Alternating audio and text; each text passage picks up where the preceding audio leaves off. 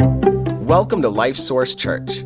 Subscribe to our podcast on iTunes or SoundCloud. Today you're going to hear a message from Pastor Walt that we hope encourages you.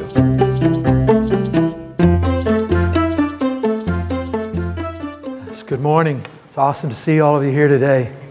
You know, the farther that you live, the longer that you live into the second half of your life. Before I go any farther, how many of you would think you're probably in the second half of your life? Okay, how many of you say, no way, am I? I don't think I'm in the second, right? Well, whether we're not, here's the truth, that the longer we live into the second half of our lives, the more likely we are to be focused on protecting and preserving those things that we've accomplished and gained in life. Right? And we might think, well, that's because we're older and wiser and more experienced, and there's a lot of truth to that. But what I want to challenge you with right now is that this tendency to protect and to preserve doesn't always jive with what Jesus has called us to do. You know, this tendency to protect and preserve as we go into the second half of our life, I think helps us to understand why in the culture that most significant changes in a culture, for good or for bad, most movements in a society are filled with younger people. And by younger, I mean in the first half of their lives still. They're filled with younger people because there's this youthful zeal, right? And when this youthfulness is combined with what's true and right, man, that energy and the strength that comes from youth can accomplish amazing things. Well, when the church was just being formed, right after Jesus' resurrection, there was a certain youthfulness to the church. And I'm not talking about the age of who was in it. I'm sure there were all ages in it. But the church itself had a youthfulness about it, had an excitement about it, had the strength of youthfulness in it, and a willingness to take risks that we aren't always in a hurry to want to take in our lives. You know, I see this in my own life. As we were worshiping here today, the Lord brought this to my mind. And I remember when Glenda and I, you know, we got married. I was 22, she was 18. And a year later, we left to go in the ministry. We left and moved to Bible college, to a different place, no job, not knowing how we were going to make it. And we went through plenty of hard times, but God always showed himself faithful, and we grew and learned. And then through God's working, he brought us up here. And we moved up here with no job and we, you know, barely enough money to make it here, not knowing what lied out before us. But God was always faithful and worked and grew us. And that's no reflection. I'm not trying to say, oh yeah, look at us as an example. That's not the point. What I'm trying to say is that we were young and we believed God and we were willing to step out and go and do what we thought he wanted us to do. Even when there were uncertainties, even when there were risks from a human perspective, right? But I'm saying that is tendency to be a characteristic of youthfulness. And the church, like I said, when it was first founded, had this youthfulness. And I think we would do well to recapture some of that youthfulness as a church. And again, I'm not talking about us as individually, but us as a church, this youthfulness about it. And so that's why we're in this sermon series. When the church was young, and we've already seen that when the church was young, that they were obsessed with the news. They were obsessed with the good news, the gospel of the Lord Jesus Christ. And every sermon I try to at some point talk about the gospel. So let me do it right now, okay? But remind us that every one of us, we were born with a sinful nature and we sinned against a holy God. That separated us from God. It robbed us of spiritual life. If we were to die in that condition, we would be separated from God forever in hell. The good news is that God loved us. He knew us and He knew exactly what we were like.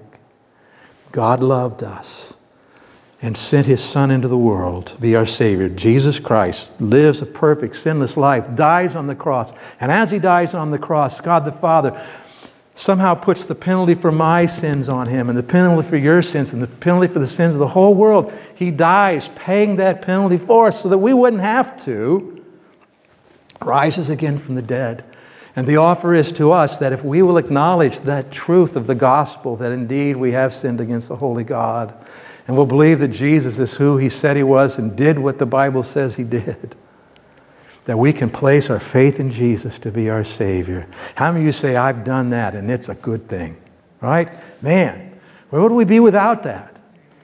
Okay, and so if you haven't done that and you're here, or if you're watching online and you haven't done that, we really encourage you to say to God, oh God, that's me. That's me, that's where I'm at. I have sinned, I believe, I trust Jesus as my Savior. You know, make that decision today. If you have questions about it or things that you aren't sure about, talk to us. We'd love to help you with that. Change your life forever. Okay, so but when they were young, they were obsessed with this news and with the gospel news. And then they were realized that they were meant for each other. That in the church, we are meant for each other. That Jesus in you and Jesus in me, and we love each other, and we're here together on purpose. That God is the one who's put together the church, right? He's the one who's bringing us together. And they loved each other, and they served each other. And then we saw that they were willing to eat some sacred cows, okay? In other words, they were willing to change things that needed to be changed in order to be effective at what God had given them to do. And then last week we talked about their realization that when they met, Jesus was present. And they included him in the conversation. Okay, they were a house of prayer. It wasn't God somewhere out there that we talked to somehow said, no, he's here. And in fact, let's just right now, before I do, let me say. So I said last week that when the church meets, the church prays. That's a biblical perspective, okay? When the church meets, the church prays. Can you say that with me? When the church meets, the church prays. Let's try it again. A little more assurance. Are you ready? When the church meets, the church prays. That's right. Let's do that right now. Father, we do come to you and we thank you that you are present with us. Lord Jesus, that you are present here. You're not just present in me and present in these individuals, but somehow, some way you are present in a very special way. And we aren't doing this separately from you, Lord. We're doing this with you. And we desperately depended on you to work in our lives as we worship today. Worship now by looking to your word. And I pray that you challenge us. I pray that your Spirit would enable us to understand, and that you would speak to us individually about the things in our own lives so that we might respond in ways that would glorify you. Thank you. I pray it in your name. Amen.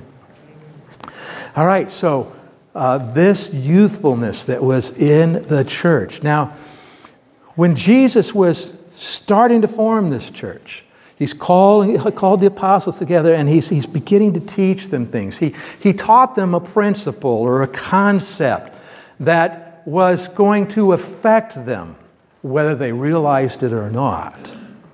And the same thing is true for you and me. This principle that we're going to look at and talk about is something that will affect us, whether we realize it or not. It does affect us. And it's related to the heart. Now, before we start talking about it, let's talk about the human heart, the physical heart that you have beating in your chest right now, okay? Amazing creation of God. And by the way, if you could study the heart and say, oh, that happened all by accident, we need a course in logic, okay? But the human heart is probably just a little bit bigger than your fist, okay? If you think about that's what's in your heart, okay? Today, in this 24-hour period, your heart will beat about 100,000 times. Okay? In the course of your lifetime, that's about 3 billion times that your heart will beat. Now, with all the numbers we hear in the news today, you know, with trillions of dollars of debt and spending all this kind of stuff, numbers kind of can get lost on us. But let me just help you understand what 3 billion numbers is like. If we took dollar bills, okay, and we stacked them. Let's say we had all new ones, so they weren't crinkled, they weren't folded, and we stacked them one on top of the other. And we stacked 3 billion of them. It would go just over, it would be over a little over 200 miles high. 37 Mount Everests. Okay?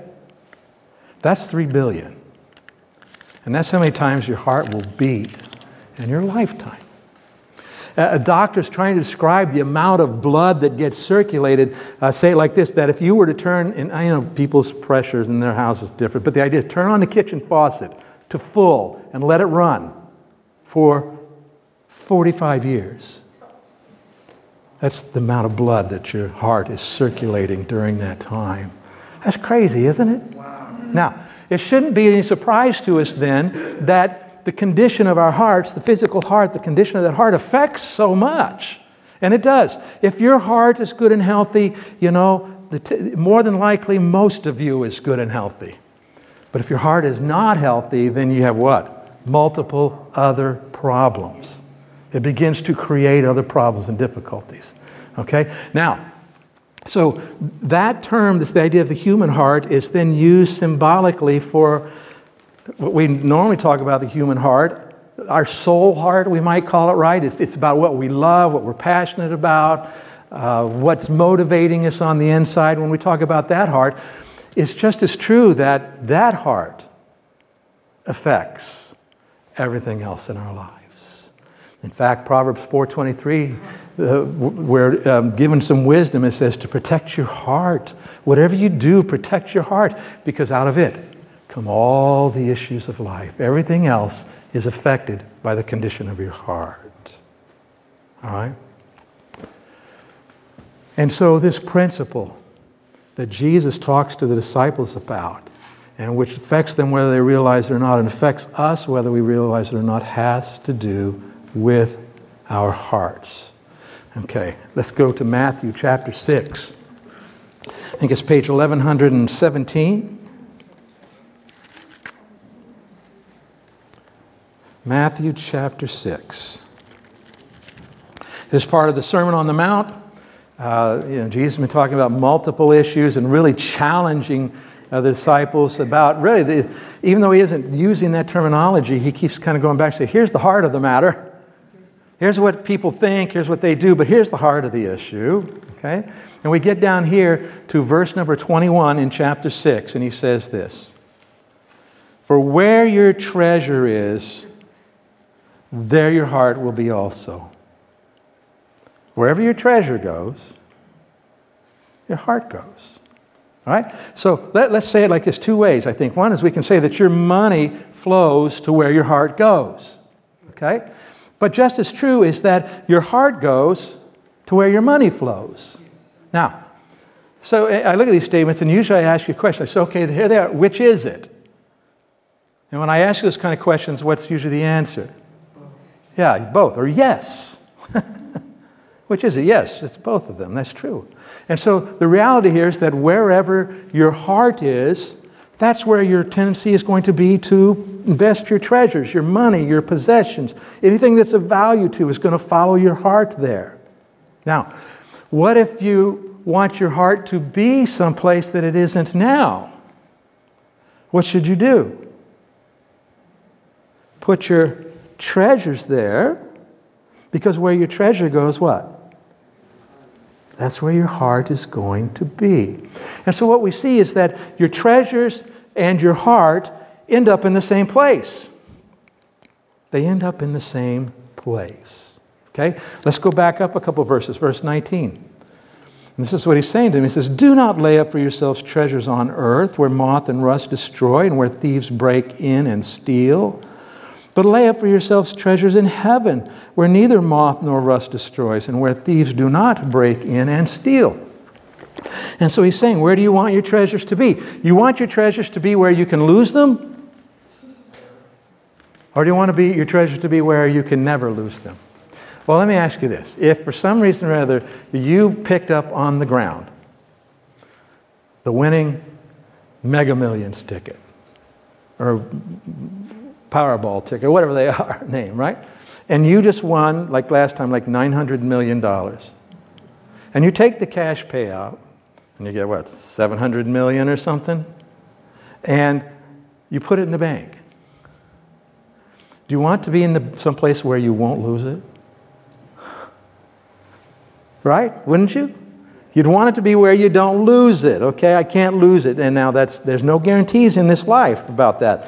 And that's what Jesus is saying. When we're building up our treasures here on earth, and this is not about whether you have money or not. This is not about whether you have wealth or not. It isn't about that. But the idea is it's about here and now, and I got to get all I can get, and I got to try to hold on to it. What does Jesus say? That stuff that you're trying to hold on to, what happens to it? There's always somebody or something out to get it from you. Always. I mean, to be honest with you, you may have a lot of money saved for retirement. But I don't know if any of you have ever been a little bit concerned that all of a sudden they might change the laws, and now that money isn't yours anymore. I mean, this is this world we live in. Okay? If you try to hold on to it, Jesus says, you're holding on to things that can always be taken away. And by the way, they will be taken away the moment after you take your last breath. Right? And so he says, don't invest your treasures here. Invest your treasures in heaven. How do we do that? We do that by investing our treasures in what God is doing here on earth. Because it has heavenly results. Okay? And so think about this. If you hold on tightly to all this stuff, because it's about the here and now, it can always be taken away. And if you don't want it to be taken away, give it away. That's what Jesus says, doesn't he? You give it away, and it can never be taken away from you. It's there in heaven and will be there forever. And I'm not saying there are going to be dollar bills in heaven, okay? Or gold, no, but there will be some sort of treasure that will be more valuable to us than anything we ever understood. And I just cannot believe that when I get there and you get there, we're going to look at what our reward is there in heaven and say, oh man, if I'd have known this, I'd have done more. Okay? All right, so Jesus says, you can choose. You got to choose between, investing your treasures in heaven or investing them here. And so wherever your heart is, that's where those treasures are going to go. And if you want your heart to be on heavenly things, you got to invest your treasure in heavenly things, because your heart and your treasure are going to end up in the same place. Now, he also says that you got to make a choice. Let's look in verse 24. No one can serve two masters, for either he will hate the one and love the other, or else he will be loyal to the one and despise the other. You cannot serve God and mammon. Mammon referring to the idea of all that you possess, your money and material things, whatever. It's all these treasures kind of things that we're talking about. And he says you can't do both. You can't do both. You're either going to serve God with that or you're going to serve something else with it. You got to choose. You will choose. By the way, no choice is a choice. That makes sense? No choice is a choice, okay? But you have to choose. And if you choose to serve God with your money and possessions, your treasures, if you choose to serve Him with your treasures, they will serve you well. If you choose to serve anything else with your money, possessions, they will not serve you well. Okay, it will be a problem in your life, always. All right, so let's go to verse 33. But seek first, he's kind of summarizing the whole thing, and here's the application. But seek first the kingdom of God and His righteousness, and all these things shall be added to you. And he's talking about their needs. He says, if you put God first, you put your heart in heavenly things, you put your treasure in heavenly things. That's what's first, that's what's most important to you. God will take care of you. Okay? We want to invest our treasures. We want to put our heart in what God is doing. Invest our treasures in that. All right, so this is the teaching that they had. As the church started, this was fresh in their minds. And so we see that one of the characteristics of the young church, when the church was young, about hearts and treasures. And you can see this very close connection in what's going on. In fact, let's look at a few examples of this. Let's go to the book of Acts, chapter 12.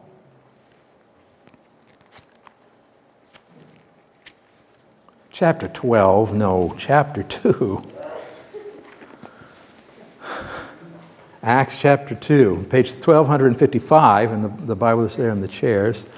So let's look at some examples of what they did and how they did it. So verse 44. This is after Peter's preached this first sermon. 3,000 people have been saved. I talked to you about that last week, week 4, I can't remember. But so they got saved. They were there from all over the world for a feast, and they hung around. They didn't leave because this is big what God is doing here. And they were needs. And it says, now all who believed were together and had all things in common, and sold their possessions and goods and divided them among all as anyone had need. And it's elaborated on over in chapter 4. Let's go over there. Verse 32. Now the multitude of those who believed were of one heart and one soul. Neither did anyone say that any of the things he possessed was his own, but they had all things in common. And with great power the apostles gave witness to the resurrection of the Lord Jesus, and great grace was upon them all. Nor was there anyone among them who lacked. For all who were possessors of lands or houses sold them and brought the proceeds of the things that were sold and laid them at the apostles' feet, and they distributed to each as anyone had need. And Joseph, who was also named Barnabas by the apostles, which is translated son of encouragement, a Levite of the country of Cyprus, having land sold it and brought the money and laid it at the apostles' feet. And they're introducing Barnabas to us, who's going to be a big part of the story going forward. But I want you to see, how does this happen? How does this work? Well, the way it worked is because these new believers, their hearts were where? Their hearts were in what God was doing. And God was the one who was bringing these people in. God was the one who was building His church. God was the one who had them on a mission. And that's where their heart was. And because their hearts were there, what else was there? Their money was there. Their resources were there. Okay? By the way, it is not like everybody in this church was perfect. Just like we aren't perfect in our church, all of us. And they had struggles. As we go into chapter 5, we find a couple who decided to play games at this and to lie about some things and try to make themselves look good. Didn't go well for them. But I want you to say that in the process, Peter, in talking with this couple, it makes it clear to them that, look, your possessions are yours to make choices about. You can sell it or not sell it. You can give it or not give it. You can give part of it or all of it. It doesn't matter. Okay? It's in your control. And they had other issues, okay? They were there. But the idea, again, is since that is the case, if it is in my control in that sense, where's my heart? Where do I want my heart to be? Right? Because my treasure and my hearts are going to end up in the same place. Okay. Go over to chapter 6. Now in those days when the number of the disciples was multiplying, there arose a complaint against the Hebrews, the Jewish Christians, by the Hellenists, by the Greek-speaking Christians, because their widows were neglected in the daily distribution. Now, that's a whole other story, and I think we talked about that a little bit recently, but what I want you to see is that there was a daily distribution to the widows. Now, you know, widows in our day don't experience quite the same thing as these widows experienced. In their day, if you became a widow, you had no income, you had maybe no place to live, you were needy. Okay? And so what did the early church do? These people who couldn't care for themselves, the early church made sure they were cared for. There was a daily distribution. Well, where did that come from? Where did the daily distribution come from? From the church, the people of the church whose hearts were there and gave. Their money was available to meet this need in the daily distribution. All right, so let's look on and see what else was going on. Let's go to the book of Philippians. Philippians chapter 4.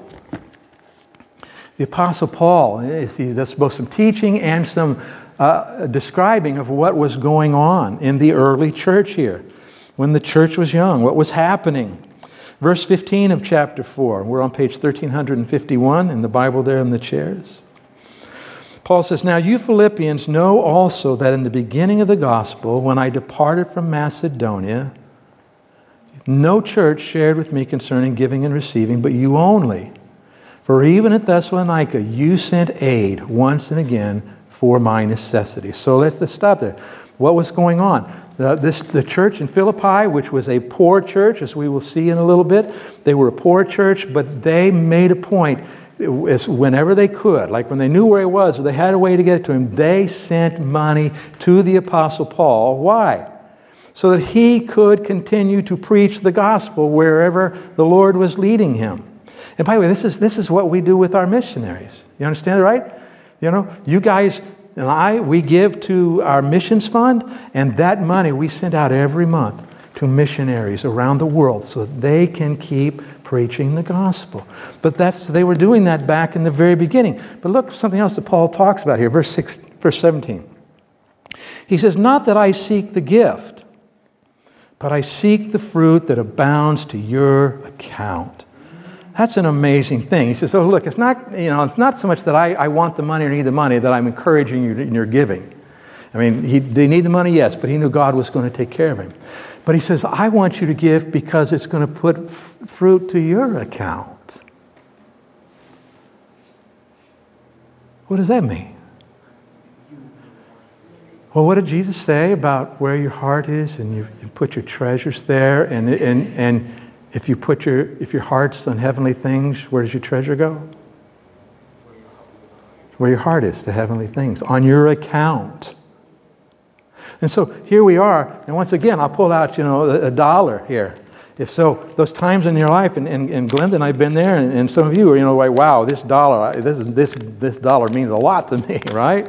Because there aren't very many of them populating but the idea is I have a dollar also. I realize a dollar won't really buy that much. Won't even buy you a cup of coffee unless you're over 65.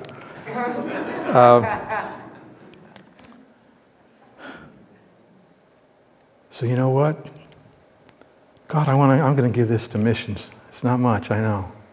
But I'm going to give it to missions. And you give it to the missions fund, and the money goes out to the different missionaries we have around the world. And people get saved.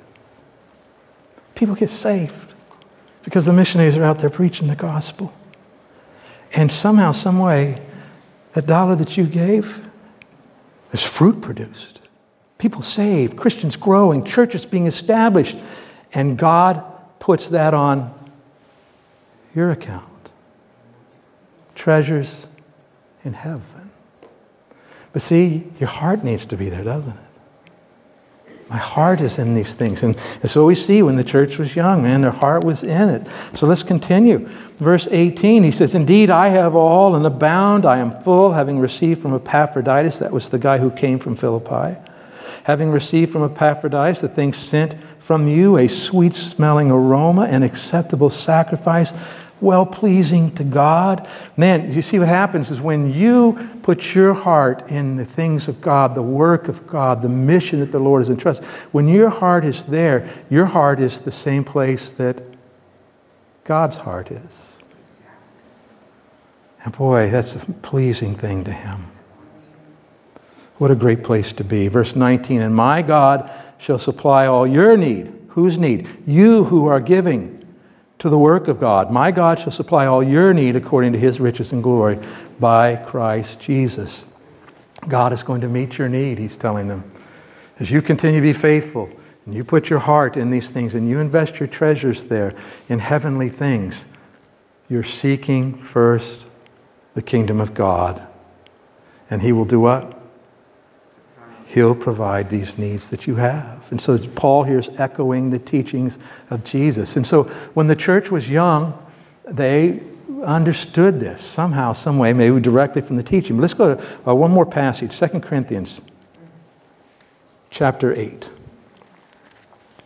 Now, the setting for this situation is that by the time this is written, there has been a famine in the land of Israel. And so the Christians there in Israel are really having a hard time of it. And so the Christians around the world got news of this, and they said, well, let's take up a collection. Let's all send money from here all around the world, all these little churches, all these little places, but let's send money back there to Israel to help them because they sent us the gospel. Let's help them here. Okay, so in chapter 8, verse 1, he says, "Moreover, brethren, we make known to you the grace of God bestowed on the churches of Macedonia." All right. So he's talking to the Corinthians, who are in what we would consider Greece here, the Achaia, and he's telling them about the Macedonians, what church is Philippi, the Thessalonians, those guys.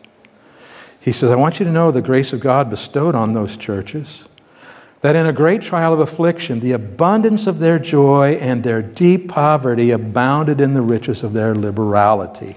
For I bear witness that according to their ability, yes, and beyond their ability, they were freely willing. The Philippian church, the Thessalonians, they were poor churches. They didn't have a lot of money. They weren't a church full of rich people, okay? And yet it says here, somehow or other, they were generous, this liberality. They were generous in their giving. They wanted to give. They were willing to give, and they were willing to give everything that they were able to give, and they were willing to give more. If God were to provide more, they were already willing to give it. Why? Because where's their heart? Their hearts are in the work of God, in the mission that He had entrusted to them, the needs at that time. Verse 4. Imploring us with much urgency that we would receive the gift and the fellowship of the ministering to the saints. So the poor churches here, they wanted to give, and it wasn't just about giving the money out there. It was also about being part of what God was doing with the other Christians, right? The fellowshipping of the saints. I want to be a part of what God is doing. And so the idea here is, if you or I are giving to missions here, it isn't just you or I giving to missions. We're doing it, aren't we? I'm with you in this, and you're with me in this, and it's about fellowship as we serve the Lord together. Verse 5, and not only as we had hoped, but they first gave themselves to the Lord, and then to us by the will of God. These are hard issue things, aren't they? They first gave themselves to the Lord. What's that say up there? We surrender to the Lord. They first gave themselves to the Lord. Okay? And then everything else flowed out of that. See, you give yourself to the Lord, what are you doing? You're putting your heart in God's hands. Verse 6, so we urge Titus that as he had begun, so he would also complete this grace in you as well. But as you abound in everything, in faith, in speech, in knowledge, in all diligence, and in your love for us, see that you abound in this grace also. Man, there's so much we could talk about there, but two things I want you to see. First of all, this idea of giving generously. Giving generously is a work of God in your life. You can't do this in your own strength. You do start with a surrender to the Lord. Okay, God, here I am. What do you want me to do? How does this work? Okay, it's a grace by that, but it's also, he said, as you abound in everything. How important is faith? In verse 7, how important is your faith? Do you need to grow in your faith? Yes. Does every Christian need to grow in their faith? Yes. Okay, yes they do. Does every Christian need to grow in speech, learning how to talk as a Christian and say the right things, right? Okay, how about in knowledge? You need to learn things about what it means to be a Christian, what God is like, and how well, that's important, isn't it? And how about in being diligent in your Christian life, paying attention today and tomorrow and the next, right? Being diligent, is that important? Yes. Every Christian should be doing that. In your love, how about, are Christians supposed to love? Do we need to work on it sometimes?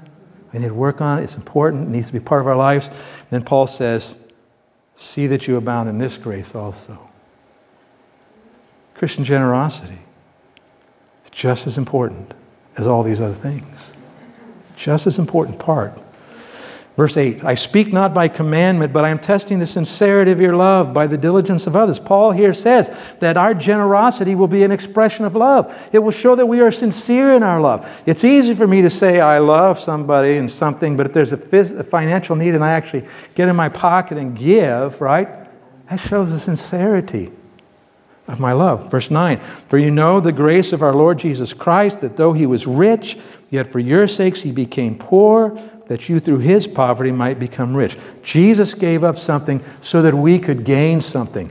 And so when you and I give generously so that others may have a relationship with the Lord, so that others may grow, so maybe so that others can eat today, when we do that, we are in essence sort of like Jesus, aren't we? We're giving something up so that others can have something.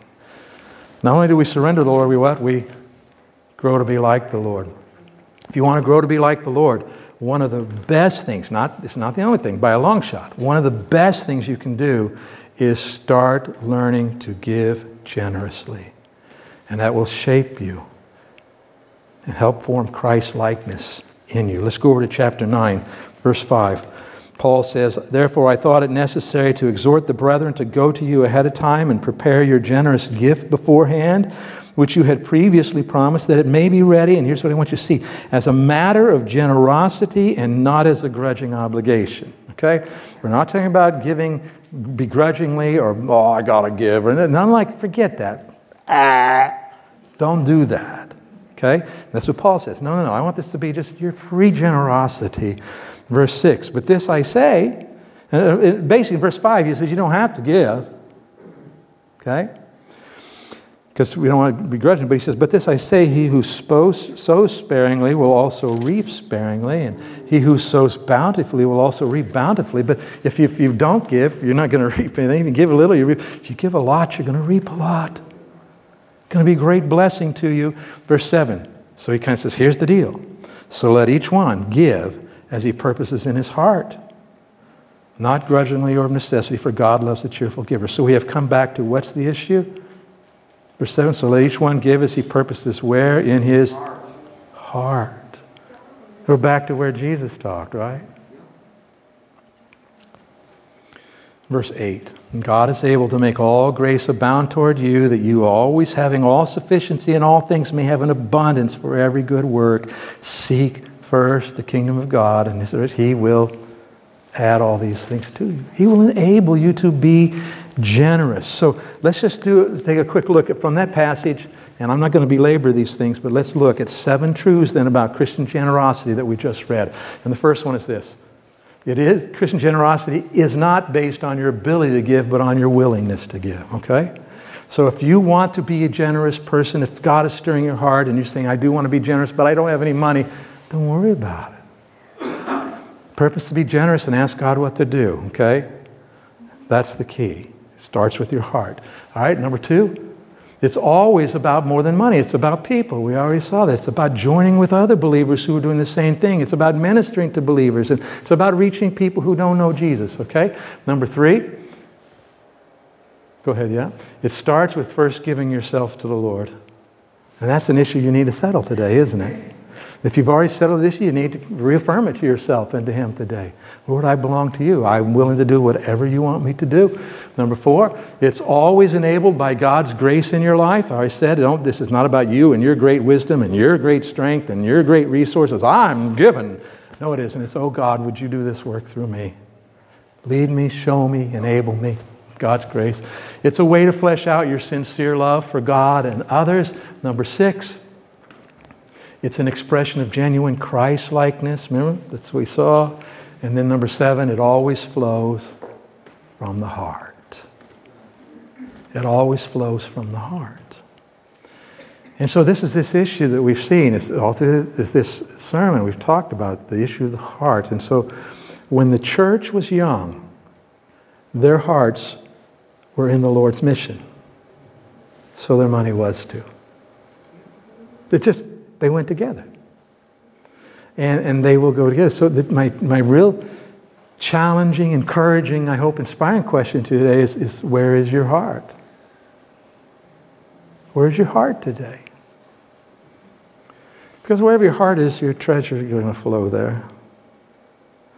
And so if your heart is in the things of God, then you'll be giving it to God and however He leads you.